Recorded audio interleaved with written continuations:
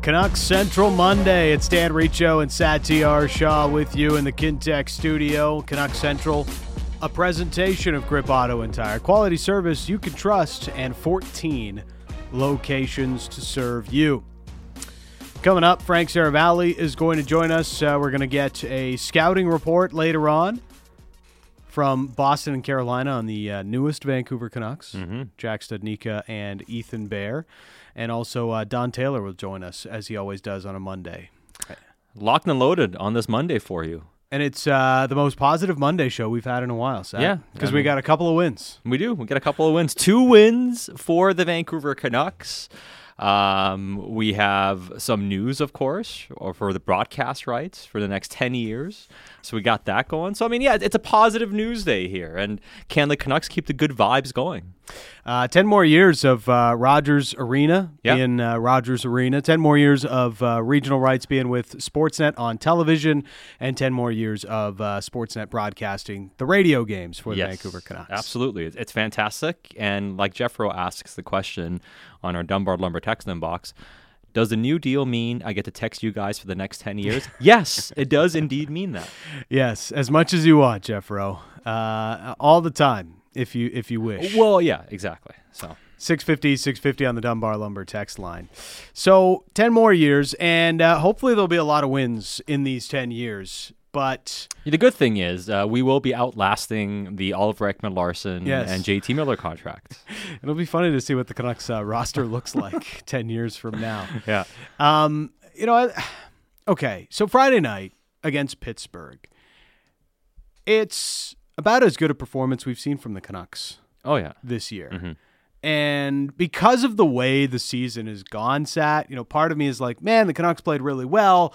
And then there is, Pittsburgh didn't really play all that well. But it takes away credit from the Canucks keeping the middle of the ice hard to get to for Pittsburgh. And even though the shot clock turned into Pittsburgh's favor heavily in that third period, they really didn't penetrate the middle of the ice. That's sort of the blueprint you want to see from the Vancouver Canucks. Yeah, and you can't take anything away from that game, honestly. I mean, you can say the Pens weren't good enough. So what? They had a day in between. Yeah. I don't have time for that. The Canucks played a good game. They had 2 days off while the Canucks were traveling and playing in Seattle the night before. And they played back-to-back nights, came in, and they played well, and they won the game. They deserved it.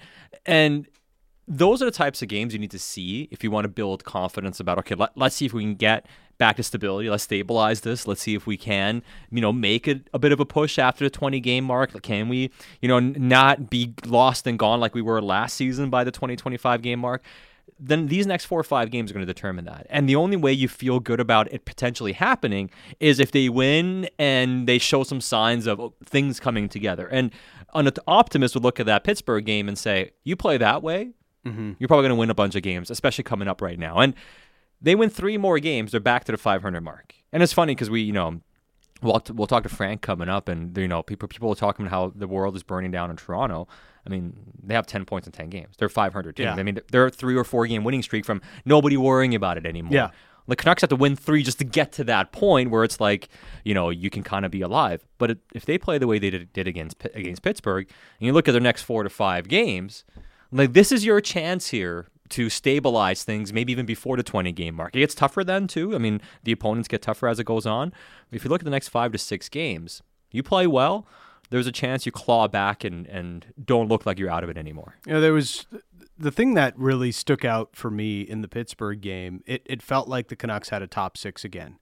And it didn't rely so much on Pettersson to drive play at 5-on-5 because the Miller, Horvat, and Garland line felt really dangerous. And I felt Garland was a big part of that, but also it was Miller's best game. Like, I don't know if he just was more up to match up hard against Sidney Crosby all night, but that was the most engaged I'd seen JT Miller at both ends of the rink all season. Maybe it had some, like a handful of scoring chances the whole game. Yeah. It was a really, really strong performance. And I wonder, how much that line continues to play together. Brock Besser's on his way to returning. We know Quinn Hughes is likely back tomorrow. And you have the new player, Jack Studnicka, to work into the lineup. But, that line, I was really impressed with how that line played. And I think That's ultimately what this team has needed, is JT Miller to be JT Miller a little bit more again. Yeah. And it started Thursday in Seattle. He had the 2 goals in Carolina. It was a really good week for JT Miller, and he needs to build off that. Well, he does, and he wasn't a liability out there. We've seen him be a liability in the past defensively. That wasn't the case. And the thing I took away the most was they were able to control the game against a good opponent. And that's something they haven't shown an ability to do. And when you look at their games coming up here, the Devils are not going to be easy. Then Anaheim you can probably beat. Nashville's not easy. Ottawa's spicy, but a very beatable team. And same thing with the Montreal Canadiens. You find a way to beat New Jersey, yeah, you can go on a little bit of a mini run here before the schedule gets a bit tough. You have Toronto and Boston at back-to-back nights, and you finish up the road trip in Buffalo. That's not easy. But before you do that and play the Kings and Vegas and Colorado, you can kind of get yourself to a point where that stretch of games from Toronto to Colorado, those 6 games, which look pretty daunting, if you get yourself to 500 or just above, maybe you have some confidence hitting that stretch, and maybe you find a way to hold your own, right? But you really have to make hay here, right? I look at these next few games, and I'm like, you probably got to win, 4 or 5 of these next 6? I think back a lot to how Boudreau managed it last year. You got to win the week. Yeah. Win 2 of 3 this week. Doesn't matter which ones you win. Just win 2 of 3 this week. And then you got to win 2 or 3 the week afterwards. And win 2 or 3 the week afterwards. Then you're essentially 4-2 over those next few games, and you're that much closer to 500. Yeah, and if they do that in the next little bit, then you're kind of gonna get back to it. You know, and I know Ross and Richmond mentioned in our text inbox, looked at the run last year. They had 8 wins when Boudreau took over, and it's bigger to start the year through 9 games, but the gap's not as big. I mean, they had to reel off 7 games in a row just to get to 500. You know what I mean? They had to really just get to a point where they were just respectable again. That was how big that hole was for that team. But this year, it's not quite as big, but it can slip away from you really, really quickly. I can't overstate how big these next 2 weeks are. Yeah.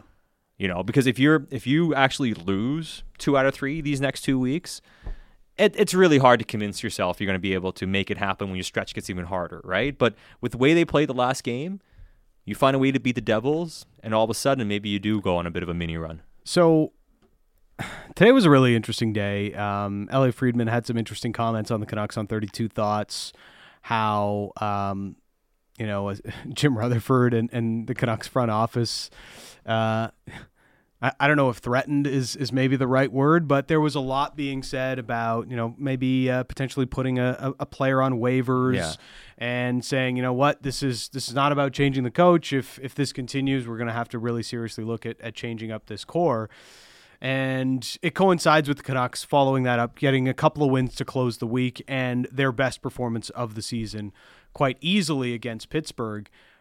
As much as that's become a part of the conversation, Sat, I do feel as though the win in Seattle had more to do with the performance against Pittsburgh than anything else. They weren't great against Seattle. No. They found a way to win. They battled, but they found a way to win that game. They had decent stretches in the game, but we've seen them have decent stretches in other games, but they had to just claw out that win any way they could.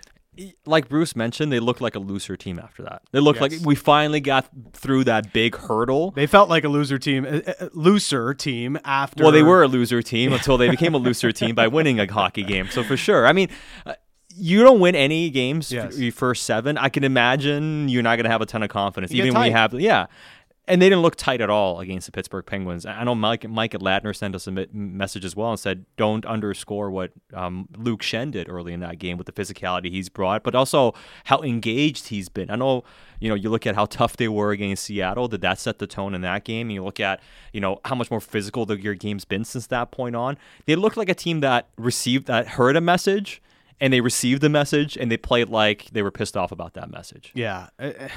And I do think, that the start of that game in Seattle played a part in that too. Sticking up for your teammates, Mr. Underrated, Tanner Pearson did it. And then JT Miller fights. Bo Horvat was about to fight. Oliver Ekman-Larsson is making Seattle players flinch at the end of the game. they showed more of a togetherness, right, and resolve in each other to find that win, and then it showed up in the game against Pittsburgh. So those are all things that I think mattered very much. Tomorrow's not going to be easy. The rest of this week is not going to be easy, but they are getting healthier now, Sat. Yes. So this is the interesting part. Hughes comes back. They add Jack Studnicka. He was and is lining up at third-line center. We saw Ethan Bear play alongside Riley Stillman today at practice, and Besser was an extra as he is getting closer to return. So this now is becoming a question again of how do you optimize this Canucks lineup? Well, the first thing you do is you run around excitedly because Quinn Hughes is back, and you just insert him next to Luke Schenn, right? I mean, I think that's the first thing you do, and you put him and Schenn together. And Schenn's played so well, and to Mike and Ladner's point, he's been terrific. And not just from, a leadership, physical standpoint, he's been legitimately good. Yes. Like he has, 4 or 5 points on the season now. Like he's been one of their better defensemen of joining the rush and making breakout passes, getting zone exits. He's been legitimately excellent this season, Luke Schenn has. So I think you don't worry about it at all. Him and Hughes go back together, probably keep OEL and Myers together.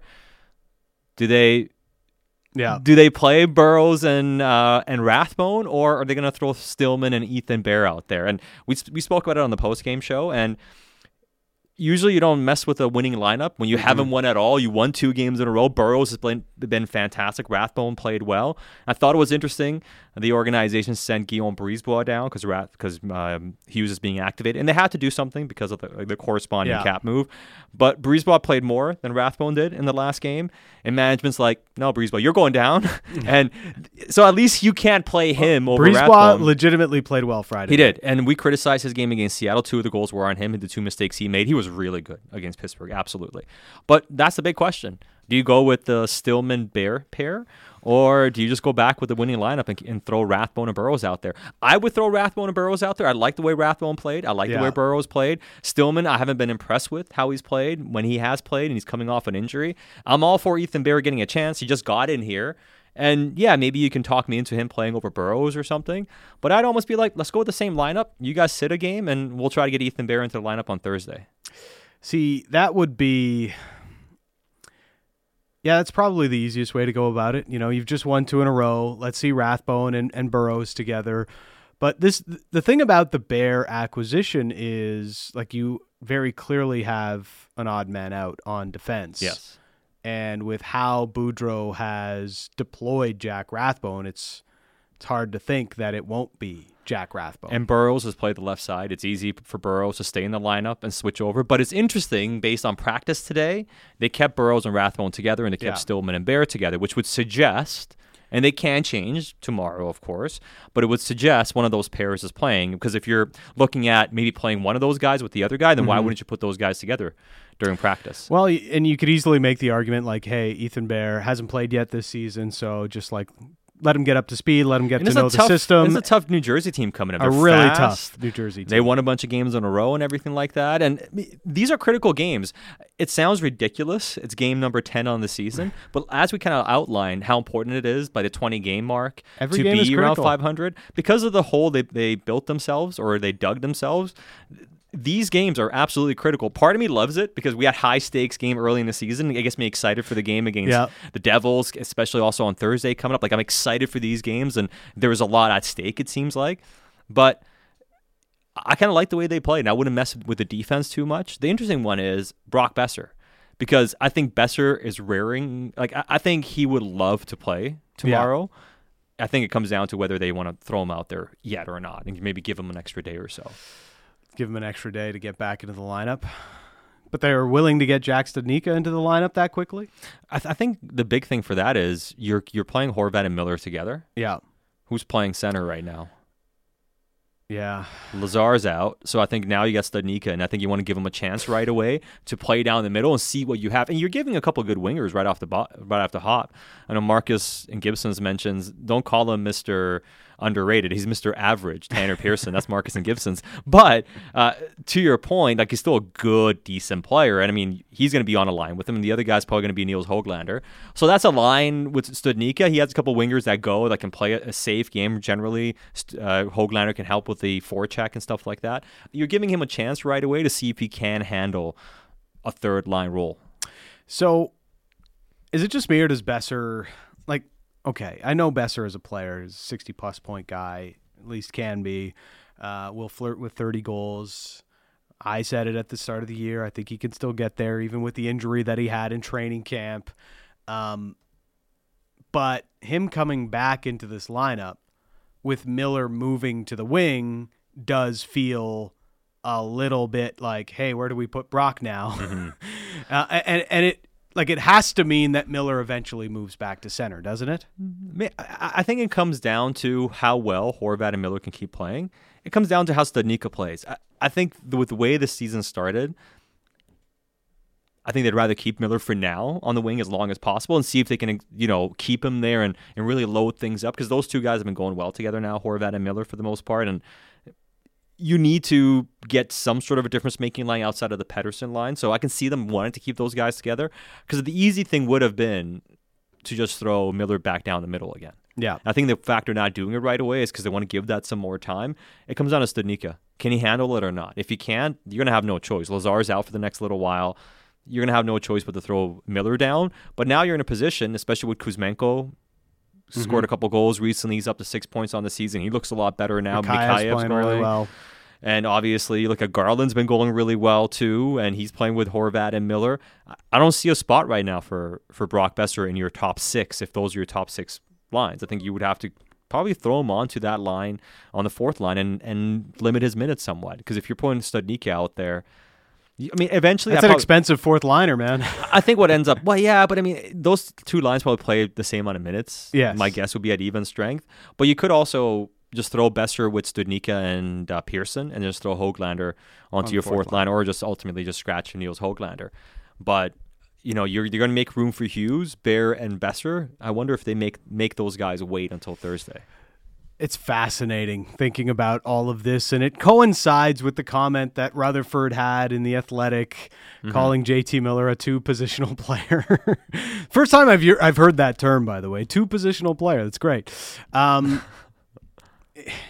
Look, I don't think anybody who really wanted that contract to get signed is having a double take on the contract, but it does matter to me, at least, where Miller at least plays for the next few years, the majority of the time. It does. To me, ultimately, it's about how big of an impact can you make as a player. Yeah.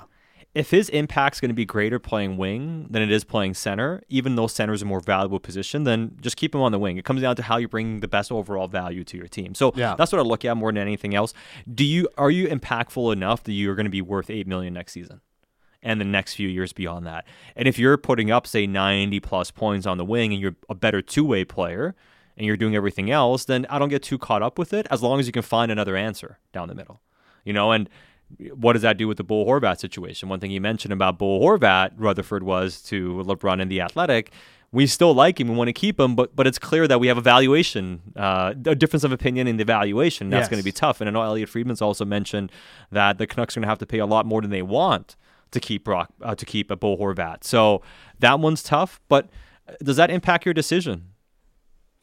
If you're looking at it and saying, hey, maybe we're going to keep JT there, does that impact your decision on maybe paying more than you wanted to keep Bo? Well, what's the really interesting thing Jim Rutherford said to us here on Canuck Central when talking about the Bo Horvat negotiation? Not as much pressure because you have JT playing down the middle. Yes. So that's the thing I can't get out of my head about what Rutherford said to us here. And the other thing, ultimately, they have to play well. It's not just about being comfortable with Miller at center. Like, we know he can play the position, but where are you getting the most value out of him is ultimately what the Canucks have to know. And yes, he's always been a really great winger, but I think you have to see him back at center at some point soon to know whether or not he can play that before you make your decision on Bo Horvat. Yeah, but I think they already have enough information on whether they're comfortable with JT playing center or not. I think it's for the time being with how the team is built out and how much they've struggled, and you're bringing another center in to stabilize things. And the big thing, too, is if you look at roles for their players, that's the big issue. JT is not a matchup guy. No. Defensively, two-way guy. Bo's not really a matchup guy or shouldn't really be a matchup guy. And Pettersson's not at that point yet where you're throwing him out there as a matchup guy, although I think he's the guy that's probably the most potential and best suited for that role on your team. So if you're looking to, throw somebody to the Wolves here and there to hold their own, they don't have that line. Yeah. I think that's the other problem with running Pettersson, Horvat, and Miller down the middle. It's not even so much about can you have three centers making a lot of money. I think you can. The question is, do you have three centers that fit down the middle and that can do different types of things to make it worthwhile? Because, hey, if all three of those guys play on your first unit power play, you can have your top three centers playing 19, 20 minutes a game each, and they're playing on three separate lines. You can easily do that as long as they all fit on the same power play unit, and there is some value there for some of these guys to play on the PK. It's just never really worked. Like even back to last year when they were healthy. Well, the problem for the Canucks it's that it's an imperfect roster. They have a lot of good players, but if you start looking at fits and roles and stuff like that, a lot of stuff, it's patchwork. A lot of stuff is like, we got to throw these guys at the problem. Tyler Myers is a go-to shutdown defenseman and go-to penalty killer because that's who we got. That's who it is. You know what I mean? And a lot of the times, Bo's been thrown to the Wolves, the matchup-wise, because he's the best you have in that position. But it doesn't put him in the best position to be the best version of himself, for instance. If you're trying to have a cup-winning team and have different lines that can do different things, and that's where I kind of go with it. I don't mind paying Bo 7. If Bo was that two-way player, I would be fine paying him 7.5, 8. I don't mind if the Canucks pay a third line center, so to speak. If he's playing on the first unit power play and still getting 20 minutes a game, don't get caught up in which line he plays. But can you do that with this roster and be successful? And I have my doubts about that. It comes back to the fit in the mix, right? Yeah, and your other cap commitments long-term that may hinder you to do some other things. It's like, how do you get better? Because everybody, including this front office, seems to think we have to get better somehow. Yeah. But how do you get better if you're continuously committing more money to the current players that you have? So that's ultimately how difficult this question is still for the Canucks and how they go about changing that. And it's why I think, at some point you're going to have to make a big move. And if it isn't with Bo Horvat, as Jim Rutherford mentioned again today, who is that player? And looking at Brock Besser, and seeing the trade rumors he's been in through basically his entire Canucks career, he makes the most sense as the most expensive player out of that group after your big forwards. Well, like Elliot mentioned, that the Canucks or management sat down with agents, players, or representatives and essentially laid it on the line and said, coach isn't the only person that could be going here. And if we're making a big move, it could very well be the players. And reportedly, like Friedman mentioned, maybe even talked about some players finding themselves on waivers, for instance, which is a pretty big shot. And if you start looking at who are the guys he's been talking about, well, Besser hasn't been playing in the last few games. It's not Besser. But it doesn't mean that at least there hasn't been discussions about, you don't start winning here. Like, maybe we do have to do something. Who are the options you're talking about, especially waivers? It comes down to only a couple of guys. Yeah. It's like Tanner Pearson. I think it's really obvious that and Mr. Underrated kind of becomes that guy. It's either him, it could be, and it could even be OEL, because if he's not willing to waive his no-trade clause and all that sort of stuff, and maybe you feel like you might put him on waivers or something like that, so those are the types of things that you start looking at here, right? And is that something that they maybe did? And that's usually just a warning sign more than anything else, because it's not that easy to make these types of moves. And I know with OEL, it's complicated with his no move clause and all that sort of stuff. But I wonder which of the players were, who those players were that they got that type of a warning. Because I'd guess the only candidate. It's not a young guy. No, it's not like Höglander's still waivers. Like, he's not waivers eligible right now. And they probably didn't say it to Connor Garland. Probably not after he got healthy scratch. And Besser wasn't playing well. I mean, you start going through the list. There's only a couple of candidates. Process of elimination sort of tells us the story, doesn't it? And the guy fought right away, didn't he? He did. Potential turning point on the Canucks season. I was waiting for that take. Potential turning point on the Canucks season. All right, Frank Saravalli's going to join us. His take on the Canucks turning it around, their way forward, and more around the league. That's next on Canucks Central.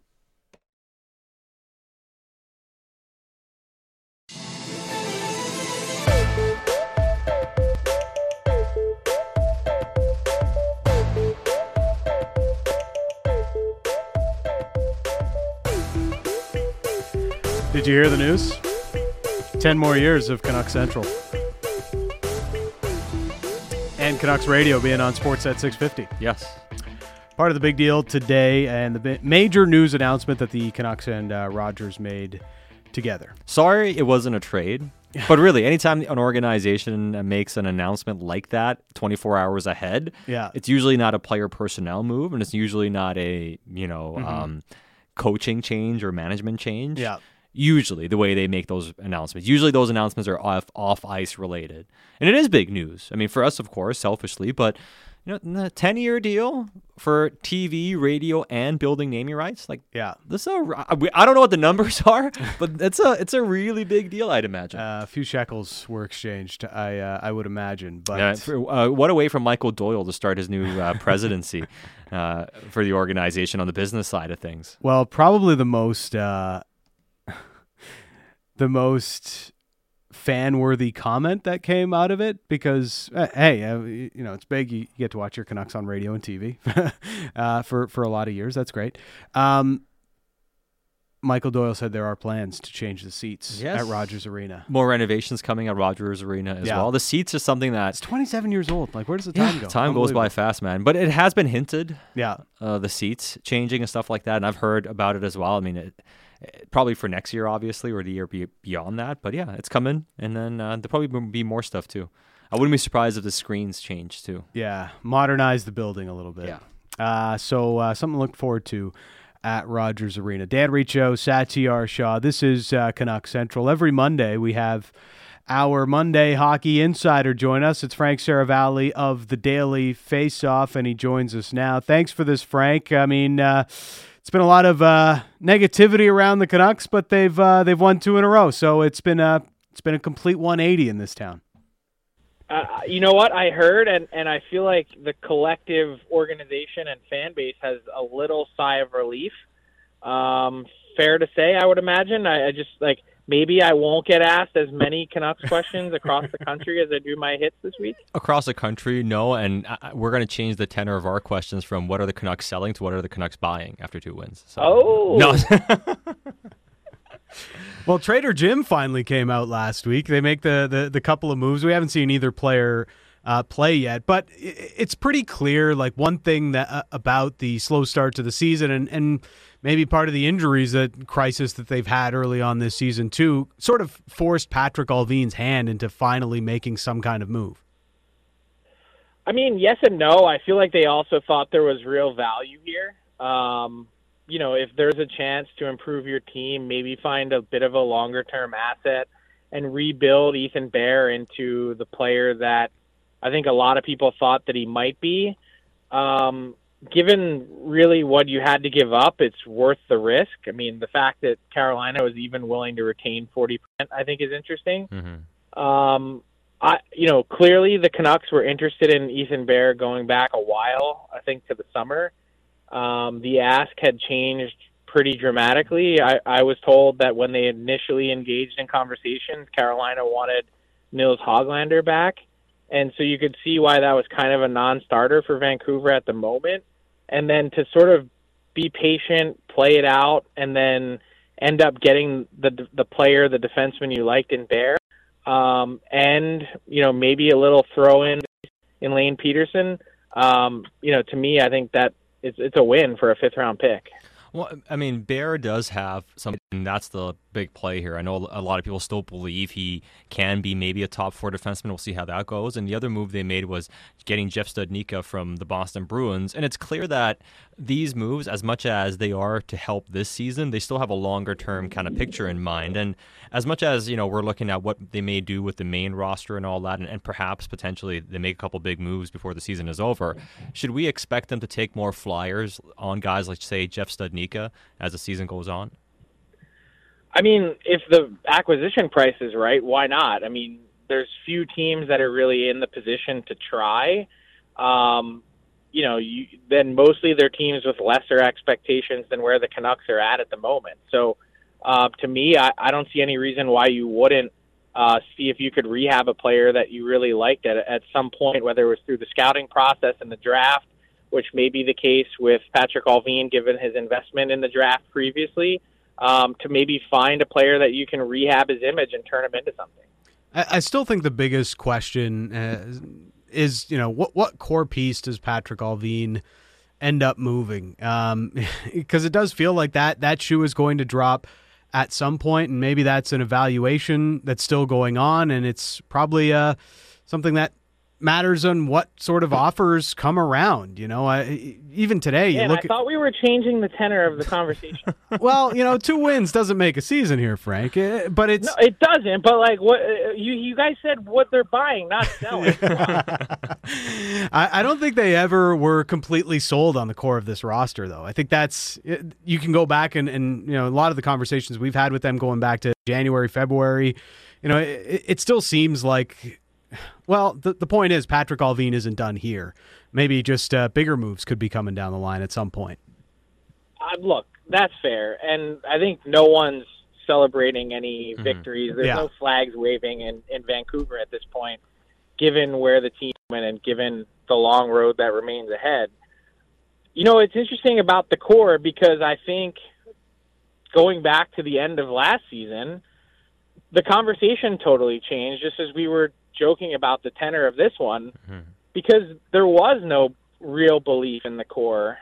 At least it was very much shaken going back to December when the changes were made in the front office. And I think there was this sort of, I don't know if you want to call it question mark or quasi-belief, whatever you want, however you want to phrase it, that they were thinking maybe we do have something here. And I think it's too early to write that off given that. And I think that going back to the conversation we had last week or 2 weeks ago about this core in general, if the Canucks do in fact begin to strip pieces off this roster and go to tear it down, it's never going to be a complete down to the studs rebuild where you go fully scorched earth, because there are too many pieces in this group that people really see value in and talent.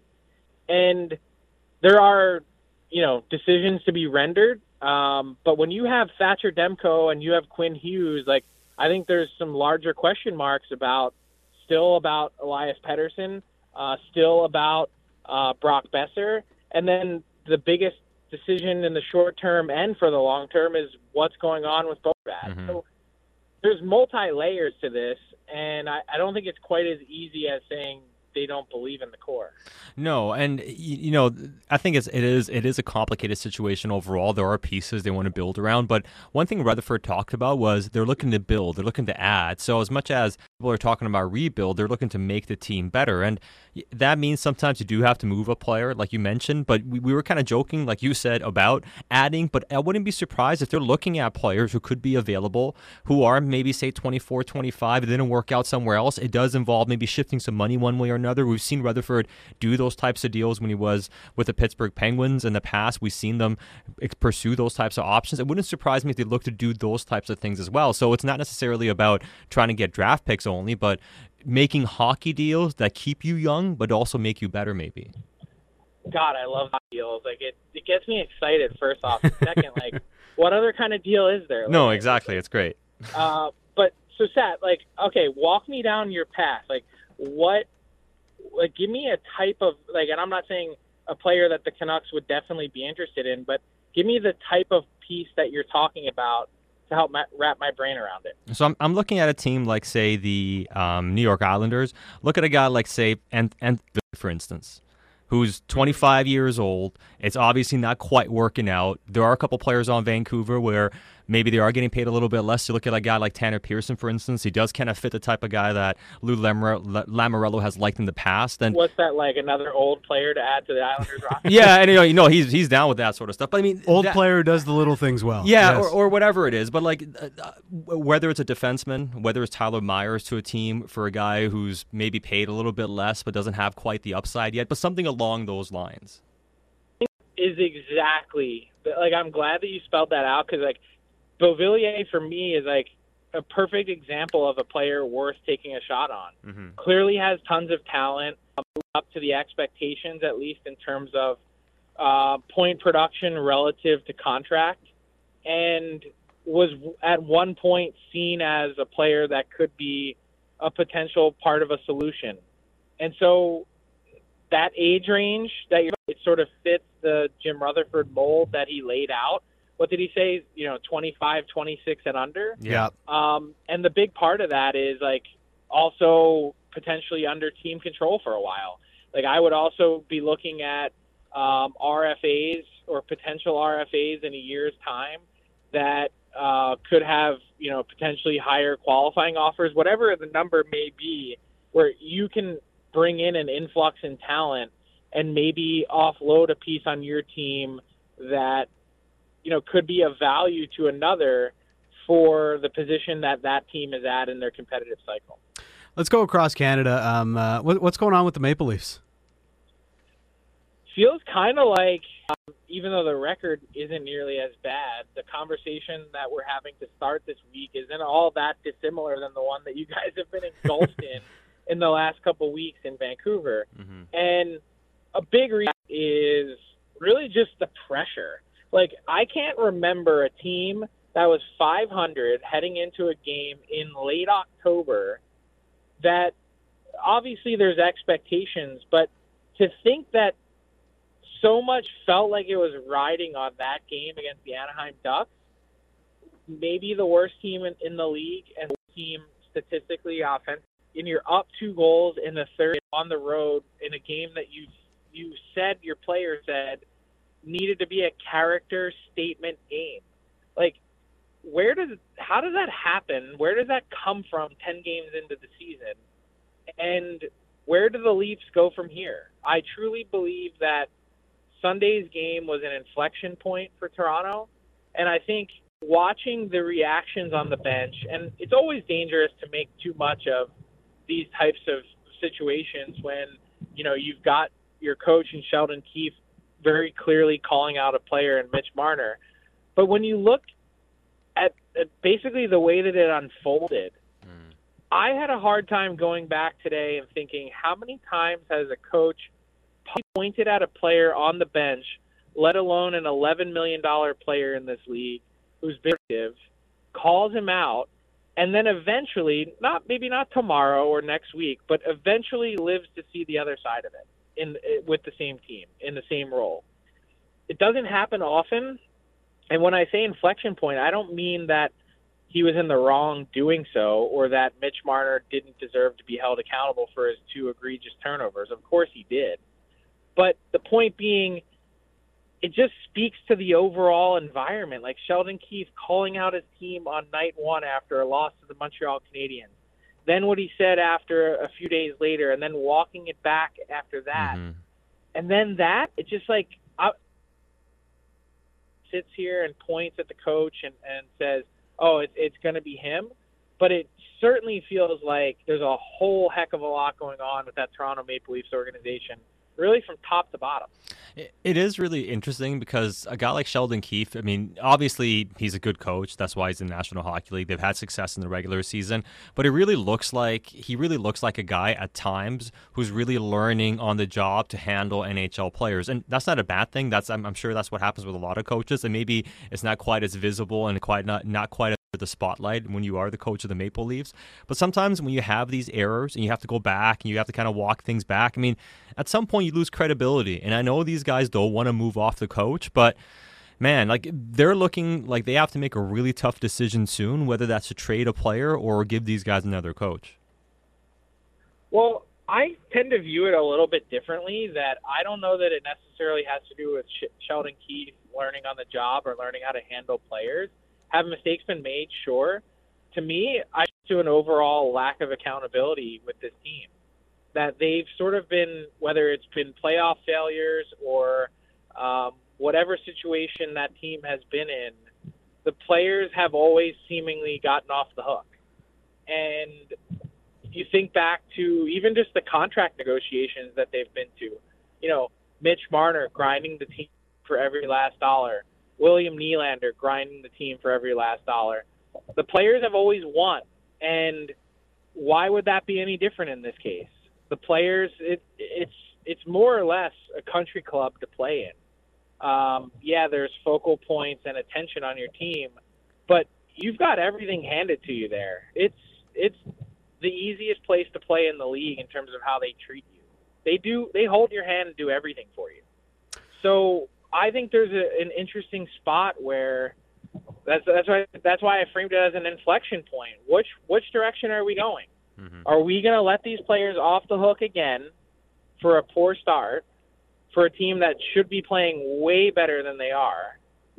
Or are we going to go in a different direction and change the coach again? I don't know. I'm not in there every day, and I don't know the right answer, and I don't have a crystal ball, but I'm surprised at how quickly they've arrived at this point, considering, this team was in the same spot last year with the same record, but their play on the ice dictates that what we're feeling now is so totally different. Yeah, and I think it's almost, I don't know, from my perspective, it's felt as though Kyle Dubas has gotten away with a lot, or that the heaviest criticism never really lands on him. And I look at the roster right now, Frank. I mean, it doesn't look better than it was a year ago, and the bottom six certainly isn't better. He spent a bunch of money, for a team that's invested with every dollar that they've got. That Calle Jarnkrok contract already looks like a bit of an eyesore. I mean, it just felt like Dubas has always gotten away from criticism more than others, and I don't know if I'm still ready to do that. You didn't even mention the goaltending. Well, yeah, that there's the obvious one, yeah. Flat out, Erik Källgren is not an NHL goaltender right now. No. He may be at some point in his career. He's not ready. Look at his team. And then, again, I don't have a crystal ball, but the Leafs, and certainly myself and a lot of other people that watch this league very closely, if you were saying that you think you could get through the season without Matt Murray being injured, I'd ask you what you've been watching. Did you review his medical records before you traded? Because he's been hurt all the time. He can't stay healthy. And that means you need to have a good number 3 ready. And Källgren, and I know number 3s can be hard to come by in this league because of waivers and whatever else, but that feels like a big bone of contention this season. The Leafs are in this spot of playing just about as well as he can play statistically at any stretch in his career. So then you add in the issues up front with their cap situation. There are issues on the back end that it feels like a defense core that looks and feels really old.